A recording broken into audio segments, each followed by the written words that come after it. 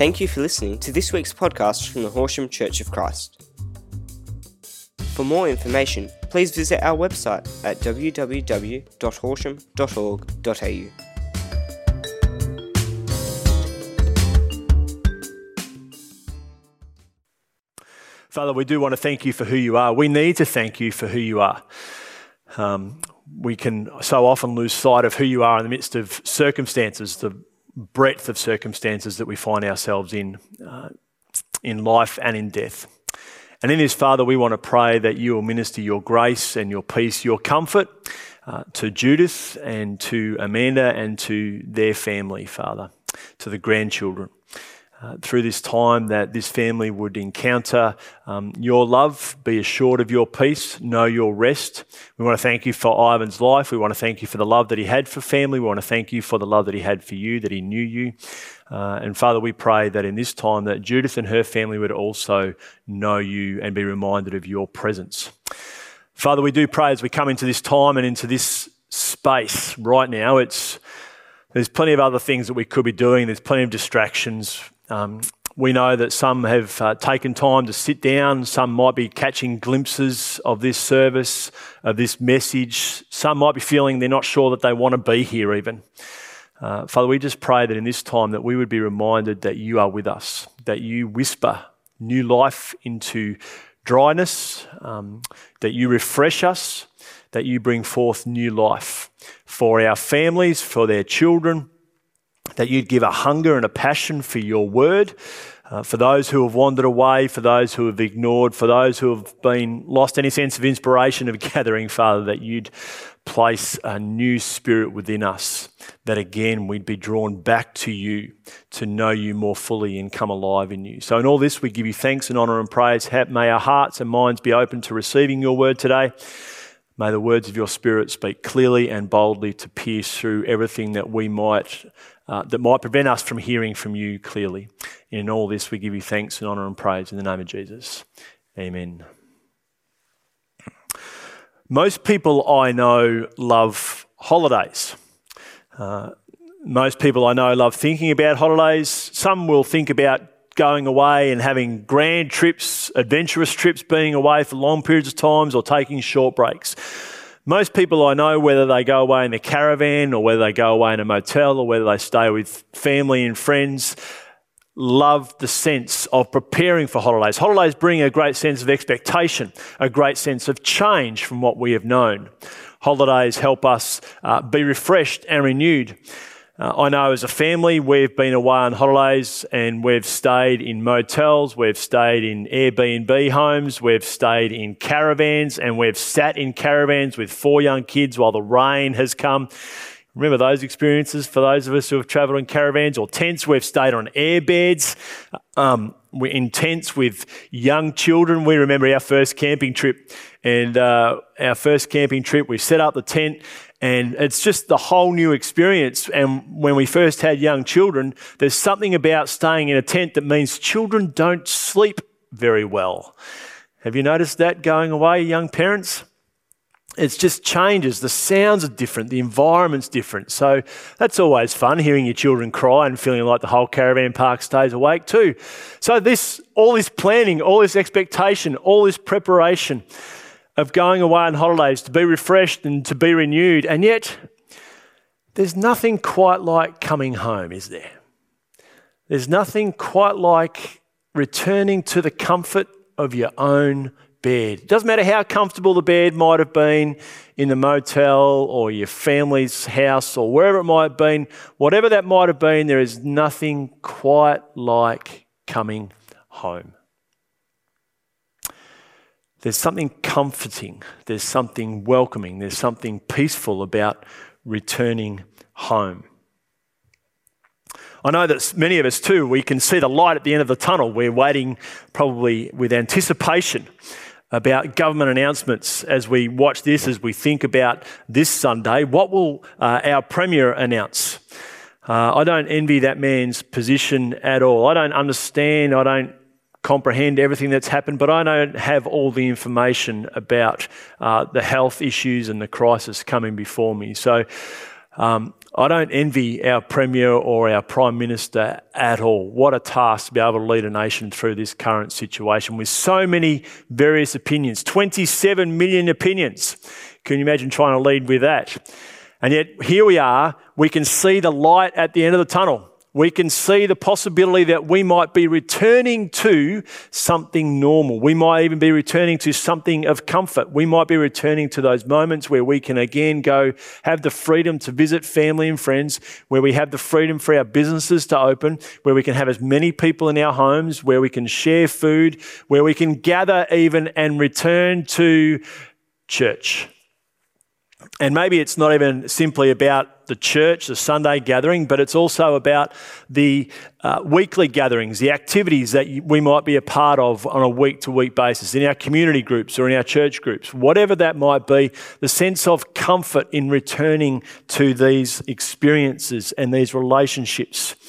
We get used, although some of us might be thinking, actually, I'm not sure it will be the same, and I'm not sure I'm going to participate in the same way. What we've discovered over this season is that we've enjoyed a slower pace of life, or that we've enjoyed a bit more breathing space, or we've enjoyed not having the expectation to be there or do that or to have that in the same way.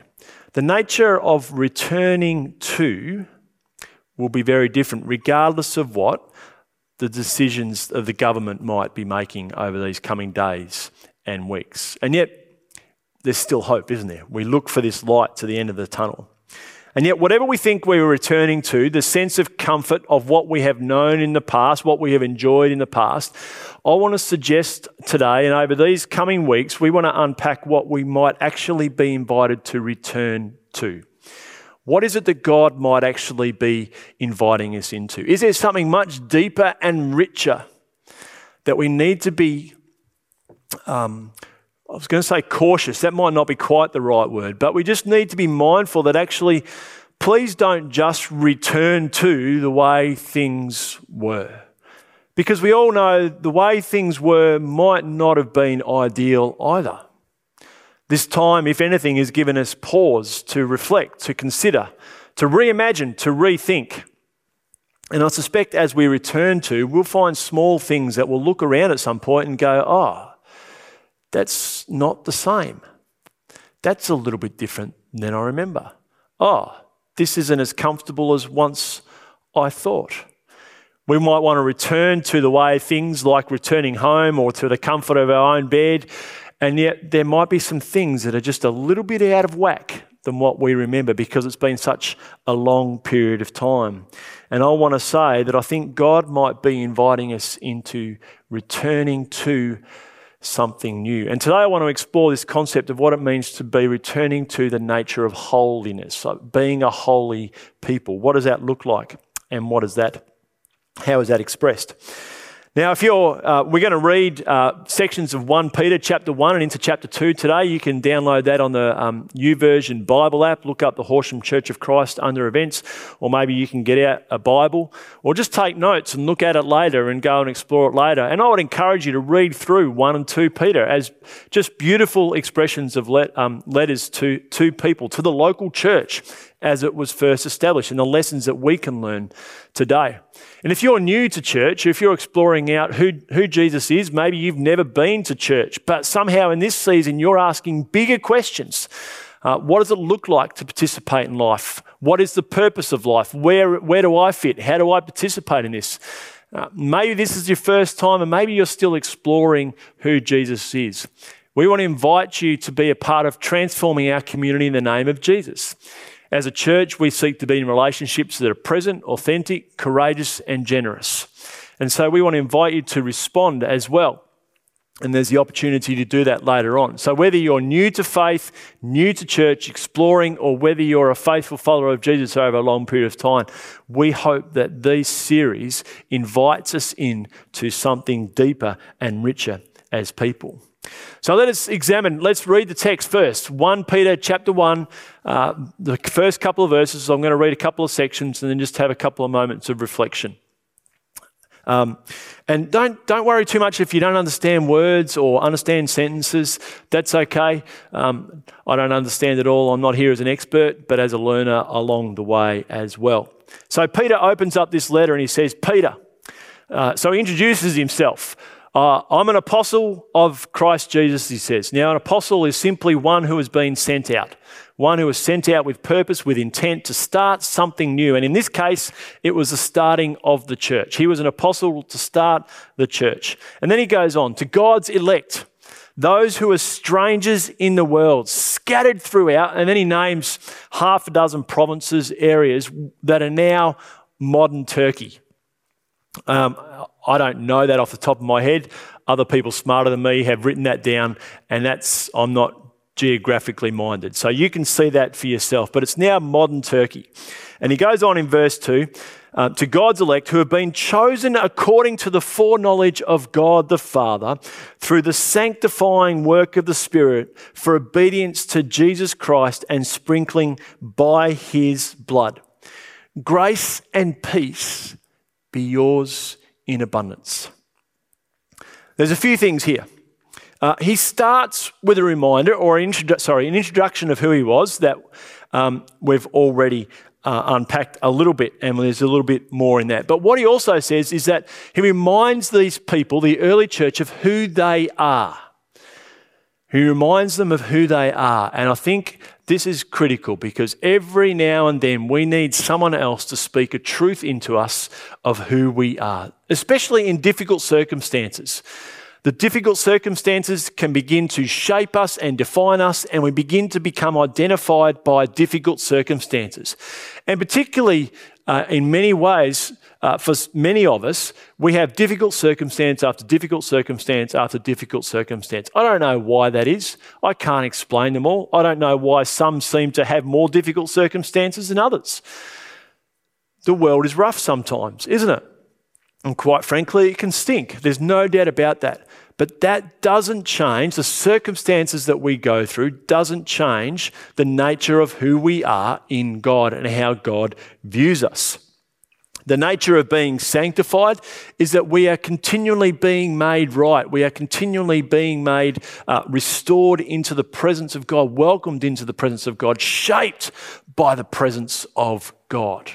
God is continuing to mold us. It's a beautiful work that continues to happen through the lens as we have it now, as the light through the life, death, and resurrection of Jesus Christ. And it is incredible, beautiful work. Now, we might hear this word by the sprinkling of the blood of Jesus, and we go, man, that's a bit gory.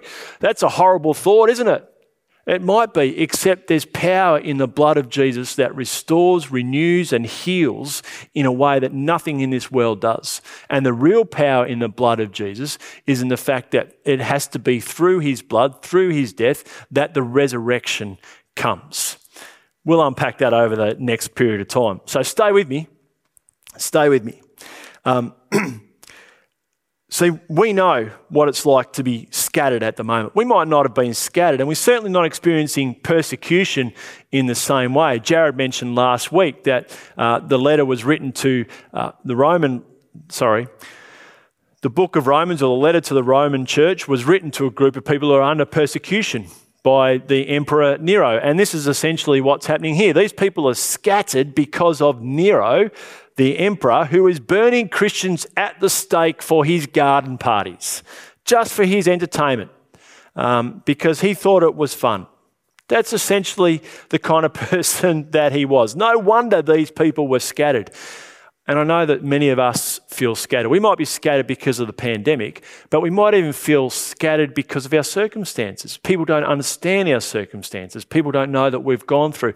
Maybe we feel more isolated. Maybe we feel more in despair because the circumstances that we were going through before restrictions and lockdown have now been amplified. So now we feel more scattered. Incidentally, there's more opportunities even before the announcements that might be made today on Sunday. You can gather with a group of friends of 20 outdoors And you might be able to go with them with an iPad or a couple of iPads and watch the service outdoor. Invite a few people to a picnic and invite them along and start reconnecting, re-engaging, imagining the dynamic and the power of the church and the sharing of the good news of the church. And essentially what Peter is saying here is, what does the church look like in the midst of this being scattered? What does this mean for those who declare Jesus as Lord? When we are facing such horrific circumstances, when we are facing such challenge, such blockages, what does this mean for the early church? And I think we could ask the same questions today. What does this mean for us? What will this mean for us if we can't gather in our buildings even?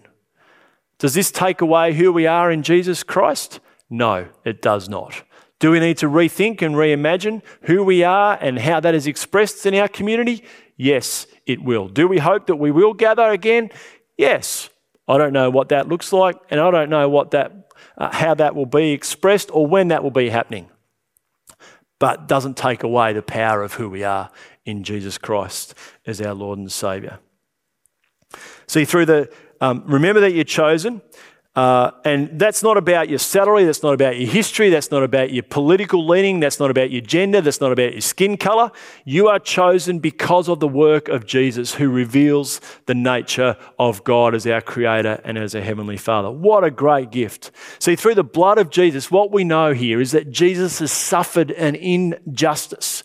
It wasn't right, it wasn't fair. And yet he was willing to do that to show to the world a different way of thinking and being. In a world that was volatile, in a world that was driven by military power, in a world that was driven by greed and economic riches. Sound familiar? Jesus shows us another way to express and participate in the fullness of life. See, the cross becomes the lens through which we look and participate in our circumstances and experience our circumstances. See, the hope we have is in the knowledge that while cross points to suffering, we know that the cross is not the end of the story.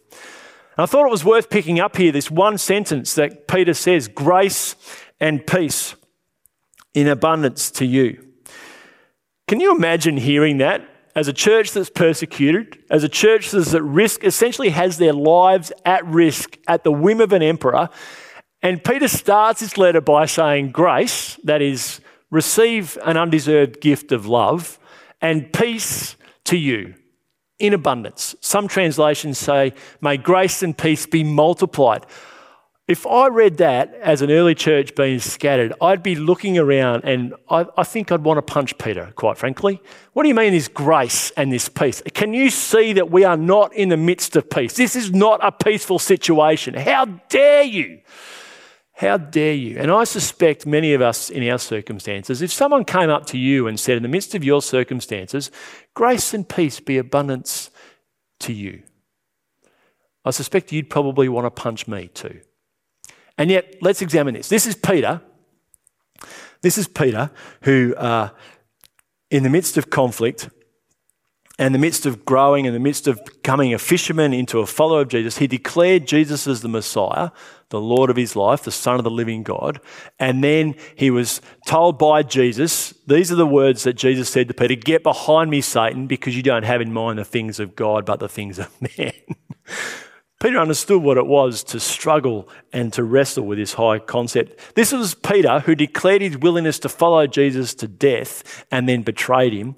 This was Peter who was restored by Jesus, welcomed back into a relationship by Jesus, not because of anything that he'd done, but because Jesus loved him and wanted to demonstrate his love after the resurrection. This was Peter, incidentally, who also swiped at a servant's ear when they came to arrest Jesus. Peter knew what conflict was. He understood what it was to rage against the world. And Jesus constantly says to him, there's another way here, brother. There's another way here. And so you see that Peter, after the resurrection of Jesus, he gets sent out and he becomes one of the most dynamic and powerful communicators of the good news amongst the early church and amongst the Jews of the time. Grace and peace indeed. He understood, he wasn't saying it as a pithy kind of statement. he understood there was something deep that needed to happen in his heart. And it was only because of what had happened in him that he was able to offer it to him in a volatile, and to offer it to the early church into a volatile world that was in upheaval. Grace and peace be yours in abundance. Incidentally, Jesus says this in John 14, verse 27, "Peace I leave with you, my peace I give you. I do not give to you as the world gives. Do not let your hearts be troubled, and do not be afraid." And then again, Jesus says, "In me you may have peace. In this world you will have trouble. But take heart, I have overcome the world." And that was as he was on the way to the cross, to the knowledge of what he was about to go through. And he was able to say, "I have overcome the world." Now maybe that's what you need to hear today. You can switch off, you can stop, just go and soak in that word for your circumstances. In this world you will face many troubles, but take heart. Know the peace of Jesus. He has overcome the world. Because I think we see his peace as without conflict. There isn't any conflict. I think Peter is actually saying there's something much deeper and richer in the work of Jesus, a greater peace. Stanley Hughes, I apologise if I haven't said his name right. I read this quote over the recent weeks. "Jesus did not come to make us safe, but rather to make us disciples, citizens of God's new age, a kingdom of surprise." And see, I can't help but wonder through this season, and even prior to this season, and you would have heard me if you've been listening to me or in conversation with me, the gospel is not about simply just showing up to church on Sunday. The gospel is not simply about being comfortable, but it is demanding and it is costly. And it is meant to be something surprising. And I can't help but wonder if the world doesn't look at the church anymore and is surprised by us. The world was certainly surprised by the way that Jesus lived. The world was certainly surprised by the way that the early church behaved. But I wonder if the church now is about offering and ushering in a new way of thinking and being. And I think that's the call for us, the return to holiness. So let's keep going. Verse 3. "Praise be to the God and Father of our Lord Jesus Christ. In his great mercy, he has given us new birth into a living hope through the resurrection of Jesus Christ from the dead, and into an inheritance that can never perish, spoil or fade, kept in heaven for you." So there's something to come, "who through faith are shielded by God's power until the coming of the salvation that is ready to be revealed in the last time." So there's something that is, we've kind of got a fuzzy view around it, if you like. And he keeps going. "In this you greatly rejoice, though now for a little while you may have had to suffer grief in all kinds of trials. These have come so that your faith, of greater worth than gold which perishes even though refined by fire, may be proved genuine and may result in praise, glory and honour when Jesus Christ is revealed. Though you have not seen him," that is Jesus, "you love him. And even though you do not see him now, you believe in him and are filled with an inexpressible and glorious joy, for you are receiving the goal of your faith, the salvation of your souls." So this is a practical and current reality. There is something yet to come, but the salvation is a practical reality, not just about waiting for this eternal life where we can just sing with the angels in heaven. It's actually something being worked out now, in the midst of circumstances. So jump ahead then to verse 13. "Therefore, prepare your minds for action. Be self-controlled. Set your hope fully on the grace to be given you when Jesus Christ is revealed. As obedient children, do not conform to the evil desires you had when you lived in ignorance, but just as he who called you is holy, so be holy in all you do. For it is written, 'Be holy because I am holy.'" Now that language comes from slavery language, the call out of slavery. It's Exodus language. It's the people of Israel being called out. And it's not about, again, it's not about what they had achieved. It's not about what they'd accomplished. It's not about their status, because they had none. They had none. It was God who called them out and said, I am holy. I want you to know the fullness of who I am. And in that, you are holy. When you enter into relationship, you are set apart with me. Whew, what a gift. What a beautiful, incredible gift. And any time that we gather or any way that we gather, that is purposed and designed to press us deeper into the holiness of God. It's not just about our safety. It's not just about our comfort. It's not just about us feeling good because we sing the songs that we want or gather in the way that we want. It's about pressing deeper into the knowledge and the power of God. It is being set apart to live and proclaim his hope. This is true if you've been a follower of Jesus for a long period of time. It's not about sitting in ivory towers. I feel like when we think about setting apart, that means we can sit there and go, I am right, you are wrong. Maybe even we've been so brutal to say, well, we know I'm going to heaven and you're going to hell. You know, even holiness has had a particular look. If you don't look the same as me, if you don't behave the same as me, maybe you're not as holy as me. That's not at all what the scriptures say. It's not even what Jesus says as we read through the Gospels. And if you're not yet a follower of Jesus, and you can point, and maybe your experience has been, yes, Christians have been terrible. Whoa, stop right there. There's no place for that either. That's being just as judgmental as what you might be complaining about of Christians. So Jesus actually invites you, if you're not yet a follower of Jesus, or maybe you've wandered away, this is not about getting your life in order. This is not about having everything together. And maybe you're thinking, I'm too far gone, I can never be holy. Yes, you are. Yes, you can be, because of who Jesus is. When we come into him, he sets us apart. He looks at us through the life, death, and resurrection. God the Father looks at us through the life, death, and resurrection, the work that has been completed, and he says, I set you apart in my love. Now come and walk with me, learn from me, grow with me. What a gift. What a gift. And as we do that, it becomes a pointer and an invitation to a community. I think these are some of the most powerful words in Scripture. In chapter 2, verse 9, that Peter's talking about the capstone and how Jesus causes a stumbling block and an uncertainty for people and religious people who have imagined God to operate a certain way, and they discover that actually in Jesus, God is operating a different way than what they expected. And then he says this in verse 9, but you are a chosen people. You are a royal priesthood, a holy nation, a people belonging to God, that you may declare the praises of him who called you out of darkness into his wonderful light. Now, some of us might be going, what darkness? I don't live in darkness. I don't know, are we slave to shame? Are we slave to condemnation? Are we slave to past abuse? Are we slave to past thought patterns that we haven't been able to overcome? Are we slave to keeping up with the Joneses? Are we slave to having more money? Are we slave to having status and importance in our place of employment?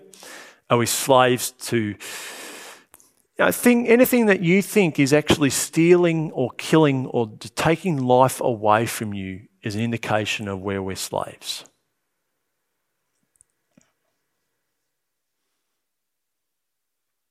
And it's Jesus who wants to set us free and that we can walk in his wonderful light. So he goes on, once you were not a people, in verse 10, but now you are the people of God. Once you had not received mercy, but now you have received mercy.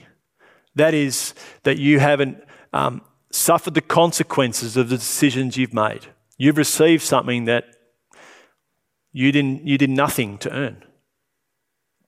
Dear friends, I urge you as aliens and strangers in the world to abstain from sinful desires, or those desires that don't reflect the heart of the Father, which war against your soul. Live such good lives among the pagans, or those who don't believe in Jesus or believe in God, that though they accuse you of doing wrong, they may see your good deeds and glorify God in the day he visits us.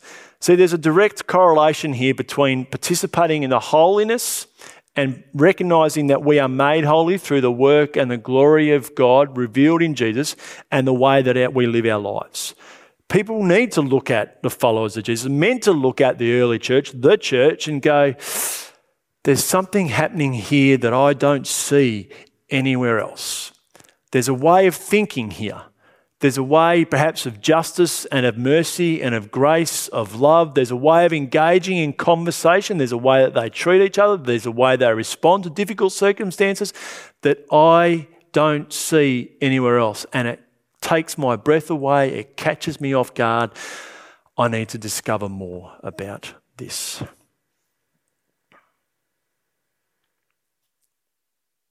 So the scattering of the church wasn't caused to shrink back. The scattering of the church wasn't to long for the days of old, but it was to remember who you are in Christ.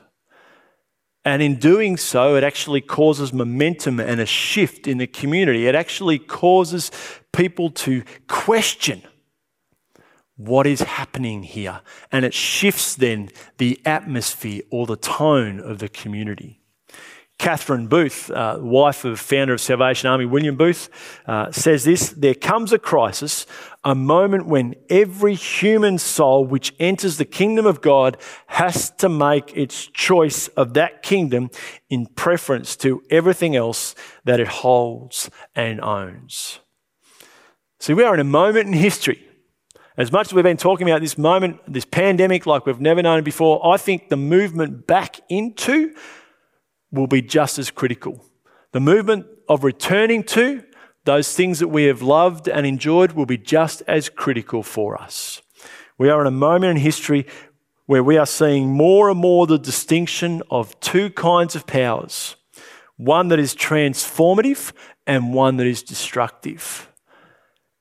And the invitation that Peter leaves with us is the invitation of Jesus that he's experienced, that he's participated in, and now because of his relationship with Jesus, he's able to say, you can know what it is to be holy. You can know what it is to return to holiness, not by your works, not because of what you've done, not because of how powerful you are, not because of the influence that you have, but because of who Jesus is and what he has revealed and what he has done. It's an invitation for us to walk in his ways. And that's the invitation I want to make for you today. Maybe you're a follower of Jesus and there's some things in here that you've been convicted of. I want to invite you to go through and just maybe you need to write those things down or just to set yourself aside from the busyness and the fullness of the day and just go into a quiet space between you and God and confess some things. And to know don't focus on the things you need to leave behind, but see the light and participate and find the joy in the light that God is calling us into. Maybe you're not a follower of Jesus yet, and maybe you're questioning this. And maybe today is the day where you say, you know what, I've wrestled and I've struggled and I've grieved and I've ranted and I've raved and I've not been able to lay these things down by doing it myself. And maybe it's time to lay down and come into this holiness that Jesus invites me into. We want to invite you to confess Jesus Christ as Lord, and to focus on the holiness that he calls us into, not to make you better than everybody else, but in a sense that we discover the truth of who we are and we're reminded of who we are in him and because of him. May you know the increase of the gift of grace, the undeserved love and favour of Jesus. May you know peace despite the circumstances that you might be finding yourself in at the moment, because you set your hope on the life, death and resurrection of Jesus.